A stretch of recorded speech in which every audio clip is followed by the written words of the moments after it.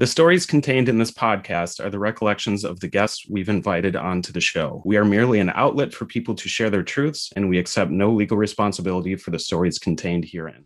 I'm Kendra Sheets. And I'm Rich Gill. And this is Enough, a podcast which aims to shine light into the darkened corners of the music industry while discussing the ways we can and should improve ourselves and, in turn, our community. Welcome to another episode of the Enough podcast. I'm one of your hosts, Kendra Sheets. And I'm your other host, Rich Gill. And today we are going to be talking about consent. Let's start at the beginning with our old good buddy, Mr. Merriam-Webster, and his archaic and very generalized definition of the word. So, according to the dictionary, consent means to give assent or approval to agree. But consent is much more than that, especially when you're using it the way we are today. Of course, we're talking about consent as it's related to sex, boundaries, and intimacy with another person. When I was growing up, I was kind of taught about consent, but it wasn't really ever labeled as that. You weren't said like, oh, this is consent. I was told that guys were going to try to hook up with me and they may ask for permission to do so, but others wouldn't. And either way, it was my responsibility to tell them no. All of them. Every single guy, I should always tell no to. Even the ones who asked, always no. My parents wanted me to be a 40-year-old virgin, I guess. I don't know. But honestly, just like the movie. Yeah, exactly. But honestly, that's like the talk that I actually got. I was taught that I was the consenting preteen or teen or adult, and that burden was on me as a woman or just me as a person, because men only had one thing on their minds, and they wouldn't ask. They would just push. Now, I can't speak for the way others in my age range or in the Midwest or in the US were raised, but I feel that while no one really defined consent as a term to me, we were taught that it was almost like this silent understanding between two people. And if both people kept moving forward through this hooking up process, it would be totally fine. You did not have to verbalize anything at all. Of course, we now not only have a solid definition, we also know that what Kendra just said is not considered consent at all. And it was basically the same way when, I'm not that much older than Kendra. I mean, like a little bit. A little bit. I am Gen X technically, so. Old. But it was the same way with, well, even less in my generation. Consent was never talked about. It was never a conversation that was had with parents, teachers, grown-ups at all. It was just, we never talked about it. Now, RAINN.org defines consent as an agreement between participants to engage in sexual activity. Consent should be clearly and freely communicated. A verbal and affirmative expression of consent can help both you and your partner to understand and respect each other's boundaries. It goes on to add that consent cannot be given by individuals who are underage, intoxicated or incapacitated by drugs or alcohol, or asleep or unconscious. If someone agrees to an activity under pressure of intimidation or threat, that isn't considered consent because it was not freely given. That's the important part there. Given freely.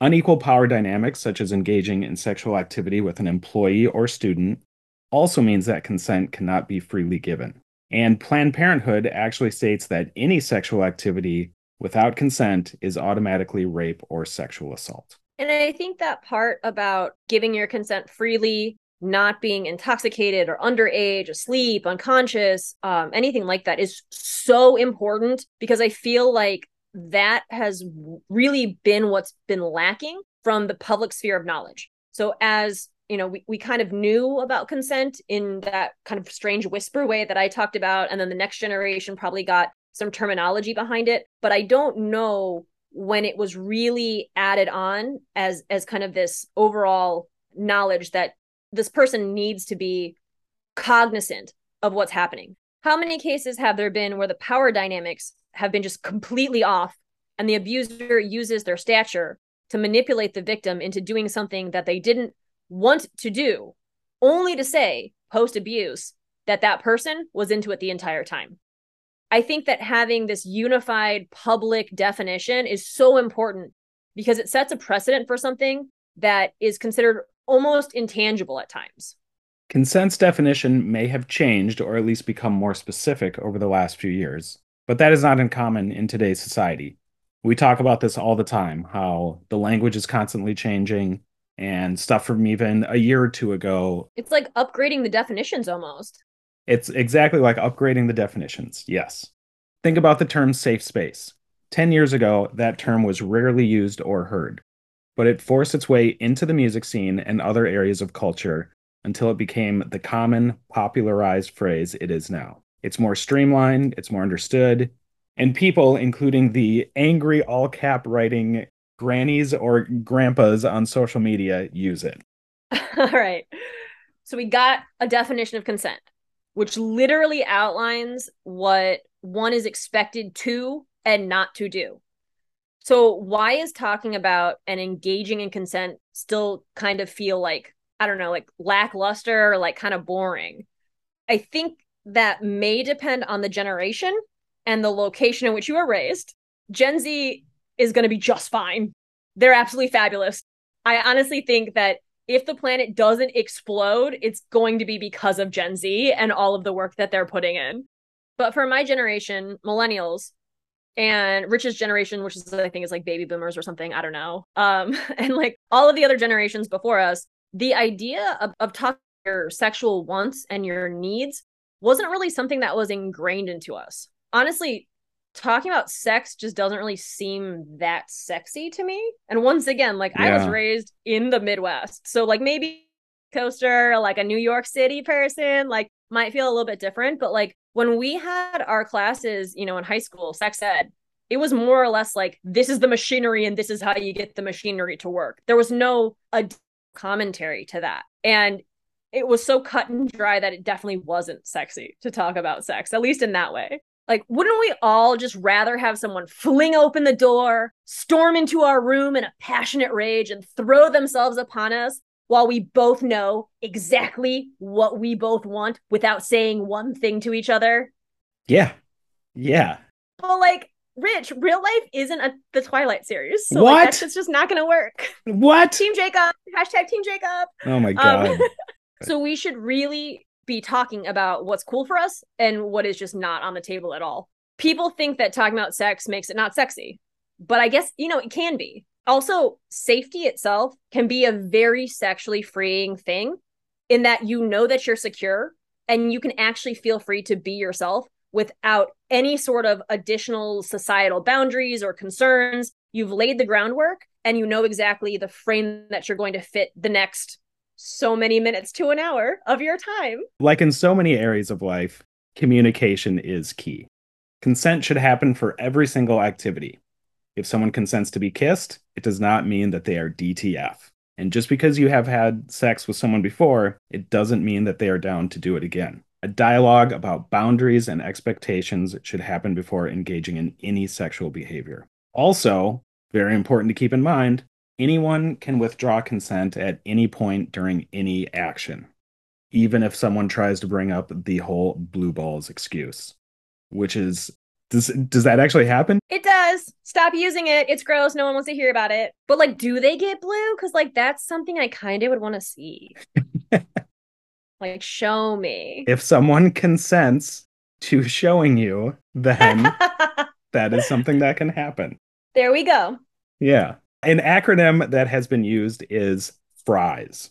FRIES stands for F, freely given, making the choice without pressure, manipulation, drugs, alcohol, etc. R, reversible, being able to change one's mind at any time during the interaction. I, informed, consenting only when you have the full story. For example, a condom will be used. If it's not full consent. Also, isn't that called stealthing? I think is Yes, it is. And it happens more frequently than you think. that is also terrifying and gross. Gross. Yeah. E, enthusiastic. Doing what you want to do, not feeling expected to do anything. And S, specific. Saying yes to one thing does not mean yes to everything. We will include a graphic of fries on our Instagram page so you can all see it. And everybody loves fries. So, Yeah. all right. So we know what consent is. We know what it's not. So why does this topic still kind of feel icky in some way? Because if any non-consensual sex is considered assault, and assaults happen within relationships, dates, and between people who know each other, that means that we have all, and I mean all, crossed someone's boundaries before at some time. And we talk about assault like it's a thing that bad people have done, not those that we know or keep around as friends or acquaintances or in our close inner circle. As these definitions shift and change, just as our culture will, we can look back with the new knowledge that we have acquired and realize that we have violated boundaries before. Maybe the person said no, but you kept pushing until they actually agreed. Maybe they didn't say anything, but their body language spoke for them. Maybe they were drunk. It's all really the same when you look at the definition of consent as is right now. And it's a really hard pill to swallow. Rich and I have both admitted to past mistakes on this show before, at least a handful of times. But it's always hard to grapple with something that you did in the past that you now know is wrong and that you would not do in this current version of yourself. And also, like, it's not a situation when we talk about like the current version of us versus the past us where you're off the hook because past you did something that current you wouldn't do. Like, you still did that. Again, the times have changed. Your knowledge has grown as you've grown as a person. But all we ever ask for of ourselves and hopefully of other people is that we hold ourselves accountable for the things that we've done before. And again, those behaviors have not always been in line with what we would do today in those exact same situations. Accountability is like the big thing that we're looking for here with ourselves, with this podcast. Only when we are able to look back on ourselves in retrospect are we able to move forward. We're not interested in canceling anyone. This is not a cancel culture podcast. It's about curative culture, really. I mean, something where it's healing. It's taking the current state of things, the past state of things, your past actions, and learning from them and moving forward and moving past some of those so we can move together as a society, as a music scene, as so much more than that. You can have someone's best intentions in mind, but that doesn't mean that you won't fuck up. We all fuck up. We're all human, and our realities are only our own. We're living life through how our brains perceive each moment, which is why communication with others is so, so important. Your reality is not the only one. Kendra and I can go do something, and then each of us could describe what happened totally differently because we're living our own lives and have our own realities. You should always speak to the other person, ask for their input, for their consent, and really, truly listen when they respond. If they say no, take that answer for what it is and just move on. Don't try to pressure them. Don't try to bargain with them or haggle. This isn't a swap meet. No means no. But keep the lines of communication open. Not talking isn't keeping us safe. It never has, and especially not now. It's the sole thing that keeps us struggling in the dark. Enough is a podcast centering on abuse, harassment, and assault in the music scene. To help get the word out, please like or subscribe and share with your friends. If you have been on the receiving end of harm from someone, be it artist, venue owner, audience member, or someone else, and would like to share your story on a future episode, please reach out to us at thisisenoughpodcast@gmail.com. All correspondences are kept confidential.